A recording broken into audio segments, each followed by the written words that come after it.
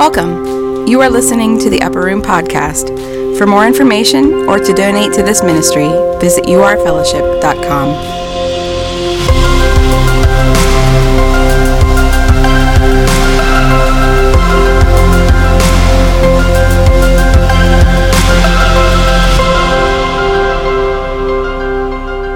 How you doing? All right. My name is Chris. If we haven't met each other yet, today we're going to begin a new series, and this series is going to be called The Sex Talk. So you ready for the Sex Talk, everybody? All right.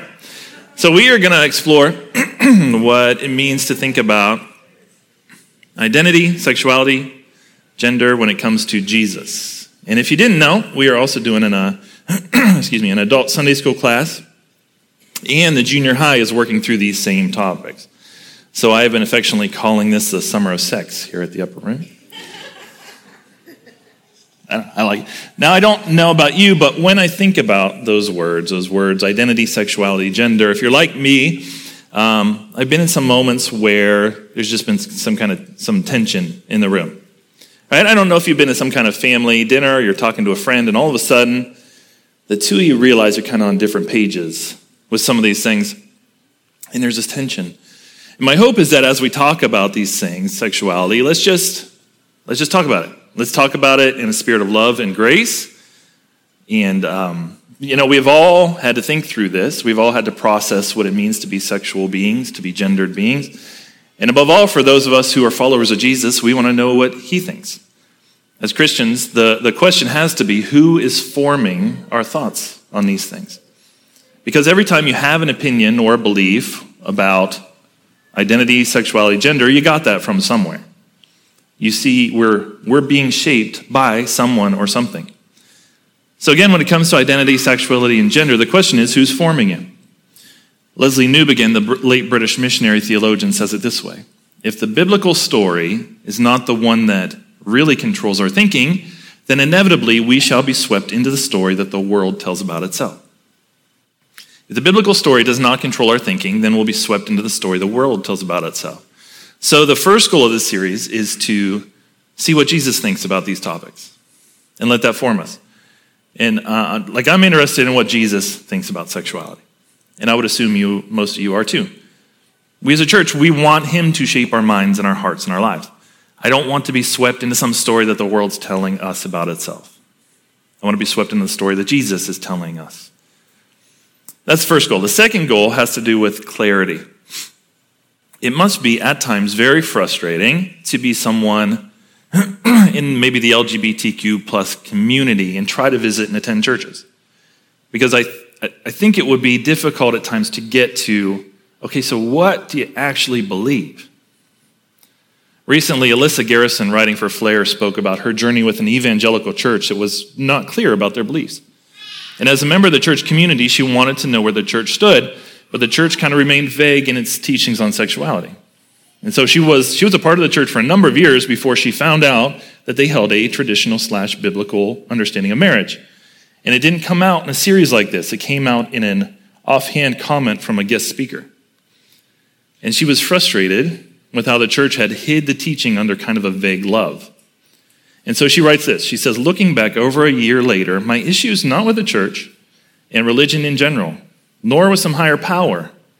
My issue is with the lack of transparency, the policies that are only revealed behind closed doors and strategically vague statements. And I agree with her, right? My hope is at the Upper Room, we can be a place where we can talk openly about Jesus and identity and sexuality and gender in a loving, graceful way. I want our church to be transparent about where we stand. And I don't want any kind of bait and switch thing. Also, I want to say, if you weren't here last week or if you didn't get a chance to listen to the sermon online, I would highly encourage you to do that. I talked very specifically about how as a church we approach cultural issues. I talked about how our goal is not to make a point, but to make a difference. So this series is not about picking on a group of people or making a point at the expense of anybody. Our goal is the same goal Jesus had: abundant life, making an actual difference in the quality and fullness of for life for as many people as we can. So listen to that if you haven't. Something else I want to say. I got the microphone up here, and you're listening. That's not much of a conversation. That's not fair. So I want to give you the opportunity to ask questions if you have them. So if you think of a question at any point, you can actually text in your question to, and we got the number up here, 330-892-8882. There's no caller ID attached to that, so all your questions are anonymous. If we get some questions, at the end of the series, I'll just do a talk where I just answer questions. So if you have a question, perfect. Send it to 330-892-8882, and we'll do the best that we can with that. Okay? So today, we just got to lay some foundation. Okay? Today I'm going to maybe talk a little bit longer than usual. Maybe not. I don't know. There's a lot to lay out because I think that we have to understand and have some agreement about what's going on in the world and what's going on with humanity and with our culture specifically. And so to do that, grab your Bibles, go all the way to page 1, Genesis chapter 1, verse 1. It says, in the beginning, God created the heavens and the earth. So pause there. We've already gone too far. Okay, so this very short sentence contains some huge ideas very quickly. And if you've heard it a lot of times, you kind of may miss these. So we're going to look at it a little bit phrase by phrase. All right, according to theologians, what is meant in Genesis 1, when it says in the beginning, is that there was something before there was space and time. And that something was God. God exists outside of time. And that concept is kind of hard for us to wrap our brains around because many of the thoughts you have had throughout your entire life are based on time. Our language is time-based, right? Our verbs are almost all time-dependent. I am running, I was running, I will be running, I'm done running. But God is not restrained by time the way that we are. So in the beginning, God. Next phrase, in the beginning, God created. So God created. So before everything else existed, God is not just sitting there passively doing nothing, disinterested. No, he's crafting. He's making. He's an artist. And he's creating really impressively because the theological term is that he's creating ex nihilo, which means out of nothing. Ex nihilo. This speaks to the unbelievable creativity and power and wealth of God. He never runs out of creative fuel or resources. What's next? In the beginning, God created the heavens. Now, this one's easy to blow by, but something huge is happening here. When the Bible speaks of the heavens, plural, what we know is the people who wrote this do not understand the expanse of the universe. They do not have telescopes. They do not have space shuttles. They have not seen what we've seen. And yet they do a phenomenal job describing that there's a universe out there. There isn't just the heaven that we see, but there must be heavens beyond that. God created the heavens, the billions of stars, the expanse of the universe, all the planets. And into that expanse, God creates this one tiny little planet that we call Earth. In a not very big, not very impressive solar system that spins around a not very big, not very impressive star in a galaxy that's not very big and not all that impressive as far as galaxies are concerned. And on this tiny little planet, out of the billions of planets that were made, he decides to put his crown jewel creation, humanity. Now this matters to us in huge ways that God created the heavens and the earth, because all of us long to believe that we were made for something. We long to believe that we exist for some purpose. We're obsessed with questions of, why am I here? What do I exist for? Am I wasting my life? Is this job satisfying? Is this what I was made for? Like, I don't know if you saw that movie, Creed, that came out a few years ago. It was okay. But there's a line in the movie where Adonis Johnson, the lead protagonist in the movie, he's struggling and he looks at Rocky, who's his trainer, and he says, I just want to prove I'm not a mistake. And Genesis 1 is answering all those questions. No, you're not a mistake. You're not here on accident. You were absolutely made for something. You have purpose. Nothing about your existence is an accident. Now we're going to skip down to the bookends of this chapter. Skip down to verse 26. Here we go, verse 26. Then God said, let us make mankind in our image, in our likeness, so that they may rule over the fish in the sea and the birds in the sky, over the livestock and all the wild animals, and over all the creatures that move along the ground. Okay, so if you go back and you read through Genesis 1, the rhythm of Genesis 1 over and over again is God made it, he saw it, said it was good. That's the rhythm. God made it, saw it, said it was good. Till verse 26. Then God said, let us make mankind in our image. All of a sudden, the Trinity breaks out in conversation with itself. Something changes. So we're not just going to make it. We're going to talk about it. We're thinking about it. What are we going to make here? And here's why. Because there's something different about humanity. It's his masterpiece. It's his pinnacle of creation. Verse 27, so God created mankind in his own image. In the image of God, he created them. So twice it says that phrase, right? Also says in verse 26, God said, let us make mankind in our image. Verse 27, so God created mankind in his own image. In the image of God, he created them. Repetition in the Bible means, pay attention to this. The end of verse 27 says, male and female, he created them. So not just male in God's image, not just female in God's image. No, both male and female are created in the image of God. Skip down to verse 31. God saw all that he had made, and it was very good. The whole rhythm changes. It says, I'm going to make humanity different, special, in my image. And when he's done with humanity, he says something that he's never said before in the rest of the creative process. He looks back and he goes, very good. There's something different and unique and specific about humanity. And we get a piece of our answer to the question, why are we here? What are we made for? It's not just that we were made by God, but that we were made by God to image God. To image God. Remember that phrase came up 3 different times. We were made in the image of God. We were made to image God. What's that mean? Think about an artist who paints a portrait. Think about a sculptor who sculpts a statue. What's the purpose of that image?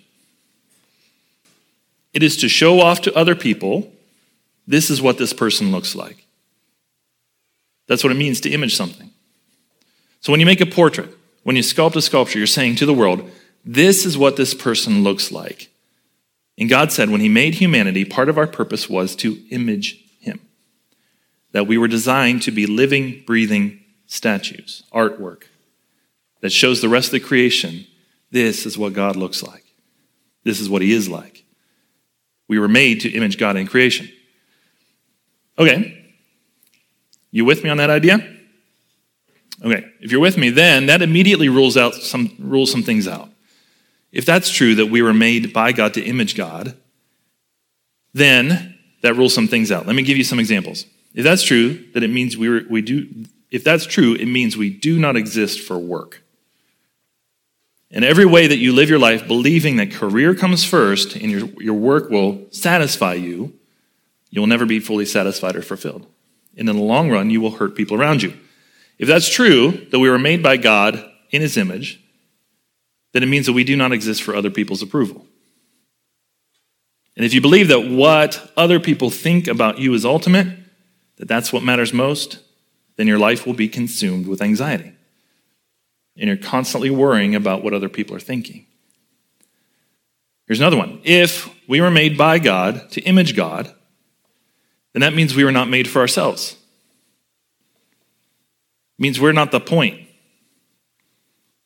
And the more you believe that you are the point, the more you will constantly be frustrated. Because the world's just not going to lay down and comply. Like here's an illustration. If I were to come over to your house, like you invited me over, I get there. Just as soon as I get there, I kick off my muddy shoes and I plop down on a couch, in the best spot. And I just start right away critiquing. Hey, you know what? I don't like where this coffee table is. You move it a little closer, would you? Why'd you put the TV on that wall? That's wrong. Why'd you choose this paint color? Yuck. At some point, you're going to turn to me and go, bro, it's not for you. What are you doing? It's ours. It's not yours. It's mine. And if you walk through life believing that this world exists for you, you're going to be frustrated. One more. If it's true you were made by God to image God, then it means that we were not made to live as if sex and romance are ultimate.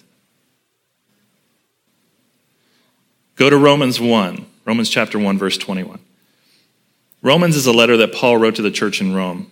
It was a church of believers who lived in a culture that was not very keen on the idea that there was one God who had created us all. And so he's writing them and he's describing what's gone wrong with humanity. Here's what he says, picking up in verse 21. For though they knew God, they did not glorify him as God or show gratitude. Instead, their thinking became worthless and their senseless hearts were darkened. Claiming to be wise, they became fools and exchanged the glory of the immortal God for images resembling mortal man, birds, four-footed animals, and reptiles. That's exactly what we're talking about. They traded in God for images of created things. They traded in God for created things. Things like work and romance and ourselves.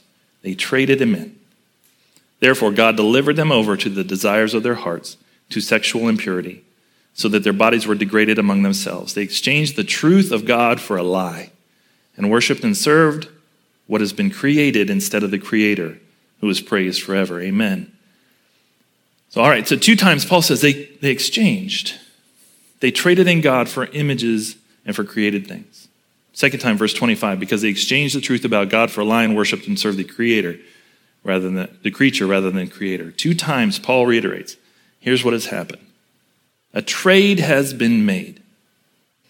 The God who made us for himself to image him to the world, we have traded him in, our Creator. We've traded him in and exchanged him instead for created things, for things that he made. And this is happening all the time around you in your life. Let me give you some examples. If you know any controlling people, you know someone who has traded in the beauty of living in submission to God for a belief that the world would be better if they had control. If you had an angry dad growing up, you had a dad who had exchanged the reality that all of us as humans live and exist for God to worship God, and he traded that in for the belief that no, other people around me exist to respect me, to treat me as king, and I'll rule with an iron fist until I get what I want. If you know a cute little cuddly toddler going through the terrible threes, you know a little cute cuddly toddler who's just on the brink of practicing and experimenting with what it's like to exchange the glory of God for the glory of themselves. And every temper tantrum is a proclamation, I exist for me. I deserve it all, and I will throw myself down and scream in a crowded restaurant if you disagree. At all times and all places around us, this is what's happening. We've exchanged the glory of the immortal God for created things. And look at the result. Verse 24. Therefore, God delivered them over in the desires of their hearts to sexual impurity. Skip down to verse 26. For this reason, God delivered them over to disgraceful passions. So 2 times Paul says, here's what's happening in humanity. And 2 times he says, now here's the end result. Here's my question. Why is the first effect that Paul mentions, both times Paul goes straight to sexual sin? Why? Was Paul just obsessed with sexual sin? Is that what's happening here? No, Paul's not obsessed with sexual sin. Something insightful is happening here. Remember what we said in Genesis 1. What was the crown jewel of creation? Humanity. So in this pattern of exchanging God for created things, you want to know what the easiest thing to trade for God is? People and sex. Desire and romantic lust for people. It's one of the easiest things to exchange for God. Not just in our culture, but in all cultures throughout history. And maybe you're thinking right now, I don't know about that. I think Paul's overstating his case a little bit. Like, that's not what's happening there. Like, we just have appetites. Okay. If he was right, I'll tell you what I would expect to find in a culture where sex was no longer just sex and romance was no longer just romance, but instead we had elevated those things to a godlike status where we believe that they could give us meaning and purpose. I'll tell you what you might find in a hypothetical culture like that. I'd expect in a culture like that, I'd expect you to find a large economic revenue based on sex and gender. Like maybe something like a $3 billion online dating industry.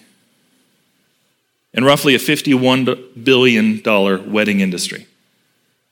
In a culture where the number one largest selling sector of book sales would be romance novels by more than double the next closest category.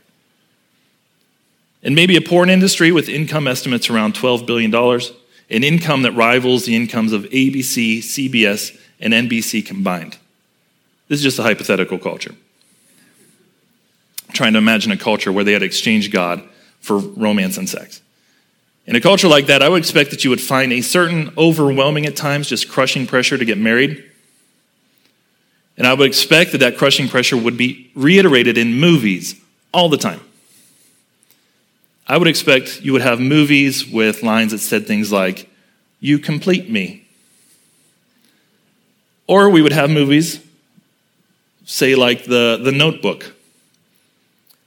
Okay, so I'm going to throw the movie The Notebook under the bus. That's what I'm going to do. Now, if you're a husband and your wife is sitting next to you, feel free to just kind of hold her back from rushing the stage and punching me in the face. Okay, so The Notebook, I don't love this movie. The story is Noah and Allie, by the way, spoiler alert on a 17-year-old movie that you don't need to see anyway, so it doesn't matter. But Noah and Allie, they love each other. They spend this amazing summer together, but they're forced to separate. Noah tries to reach Allie with love letters that she never receives. And they're separated by war. But 14 years later, Allie finds Noah again. And even though she's engaged to a guy, by the way, he's a good guy. Remember the movie? He's like a decent chap. He's great, but her lover's back in town. And she and her lover, Noah, spend 2 amazing days together. 2. Uno, dos days. She's engaged to a great guy, but she's swept off her feet with these romantic feelings, and she breaks an engagement with a guy because of this romantic surge of emotion. Because we have been enchanted by the lie that sex and romance are ultimate. So we like dumb movies like this. I'm sorry, I didn't have to say that last part. Anyway, in this hypothetical culture, I would expect a lot of songs on the radio would talk about romance. Like everyone, every channel, every genre. I'd expect every genre to have a lot of love songs. I'd expect songs to have lyrics like, "You should know, everywhere I go, always on my mind, in my heart, in my soul, baby. You're the meaning in my life." We have taken these good gifts of sex and romance and we have elevated them to ultimate things. There's a guy named Danny Akin. He's a president of a seminary, and he wrote a book called God on Sex. And one of the really powerful illustrations he used was there's this anthropologist, and he's working with this group of people called the Hopi people. And they're kind of this detached people group, living in the wild. He's meeting with them, he's building with them, kind of learning their language, learning their culture. And after a while, he looks at one of the village leaders, and he says, "You know, I've noticed something. I've noticed that all your songs are about rain. Why are you always singing about water? What's up with that? That's weird." And the village leader looks back at him, and he says, "Because rain is our life. Without rain, we don't live. That's why we sing about rain all the time." And the Hopi village leader, just like that, looks back at this anthropologist, and he goes, "Why are all your songs about romance?" We do not just like romance and sex in our culture. We don't just have an appreciation or fondness for it.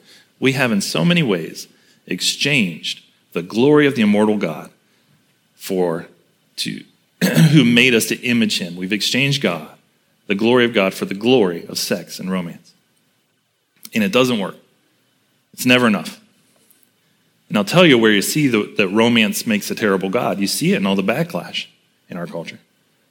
You see it in very high divorce rates, where people entered into a marriage with just some impossible expectations of how their spouse was going to complete them.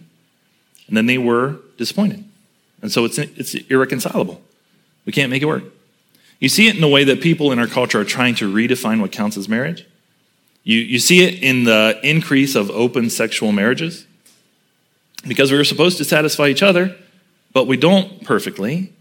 So what if we bring some other people in? Maybe that'll fix it. And it's broken. And it isn't just out there, it's broken in here. Every one of us in this room is broken. That's why so many married ladies in the room, you find yourself daydreaming about what if I had a husband who was just a little bit more romantic? He just engaged a little more. Then man, that would be the dream. Then life would be complete. That's why some of us married guys in the room, you find yourself thinking, why can't she just look a little bit more like her? Every day, people play out emotional fantasies, imagining how much easier life would be with some other partner. It's a worship issue. It's a spiritual issue. It's a God issue. And nothing else we talk about in this series is going to make sense until we understand what's going on at the root of all this. And what's going on at the root of all this is we have exchanged the Creator God, the loving, personal, artistic, creative God who made us to image Him. We've exchanged it for the belief that better sex or better romance will ultimately satisfy what is lacking in us. All of us, at some level, in some degree, have done this. So, the only question left is, what does that God do with us? What does the beautiful, holy, artistic, creator God do with His creation that has traded Him in, rejected Him, exchanged Him to instead believe that we were made for things that He made and not actually for Him? How does He respond to us? In two ways. One, God's Son Jesus comes to earth. Colossians 1 says that Jesus came to earth as the image of the invisible God. So Jesus comes to earth revealing and perfectly imaging God, the way that we were all designed to. And the way that Jesus, the Son of God, the way that He interacts with sex and romance, it ought to astound us because He doesn't partake at all. He lives His entire life as a non-married single man. And He expresses no bitterness, no resentment, no desire to redefine marriage or sex or romance or gender. He's not unfulfilled. He's not alone. He's not unsatisfied. Doesn't partake at all. But not only does Jesus model for us that romance and sex will never actually answer the deepest longings of the human heart, not only does He model that perfectly with His sinless single life, but he goes one step further. And in the same way that we had made an exchange, Jesus made an exchange for us. In 2 Corinthians chapter 5, verse 21, it says, He made the one who did not know sin, that's Jesus, to be sin for us, so that in Him we might become the righteousness of God. Listen, we exchanged something. We traded in God. And what we got in return was sin and death and incomplete longing that will never be satisfied by anything here on planet Earth.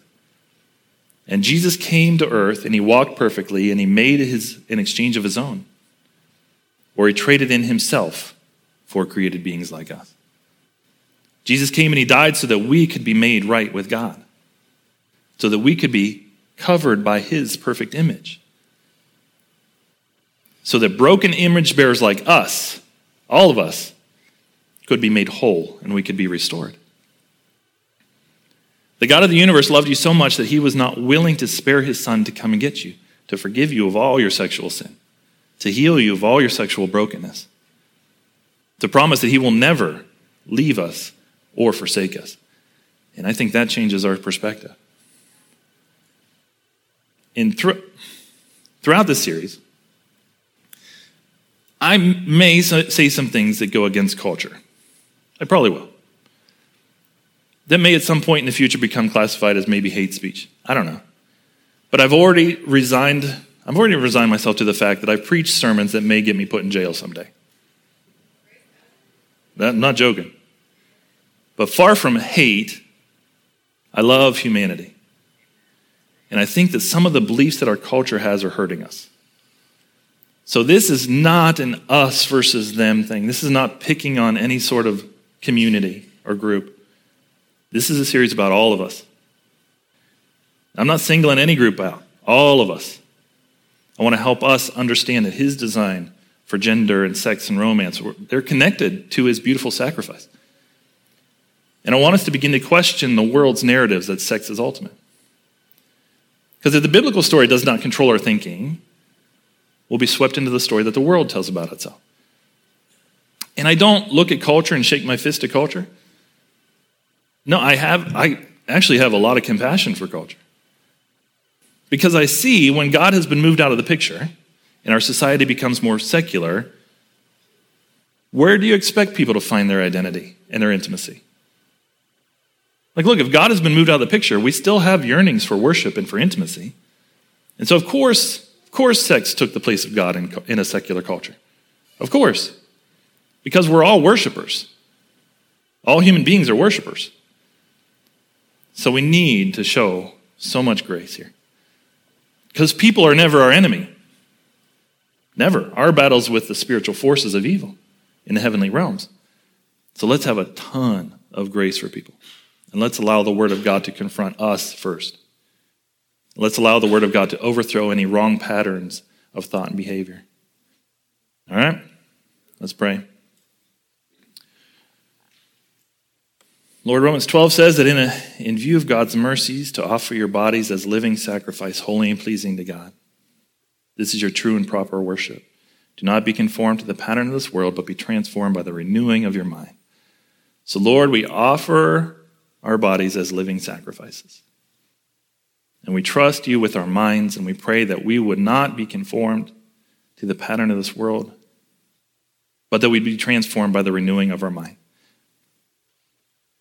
And we know that only happens as you pour your love into our life. So come, Holy Spirit, give us grace, transform your people. We love you, and in all the hard things and in the difficult passages and in the complexity of all this, we know that you have the words of life. So we ask for your wisdom, Lord. And it's in your name we pray. Amen. Amen. The ministry team can come forward. If anybody would like prayer for any reason, they love to pray for you. If not, we have lunch over there. Have a great day.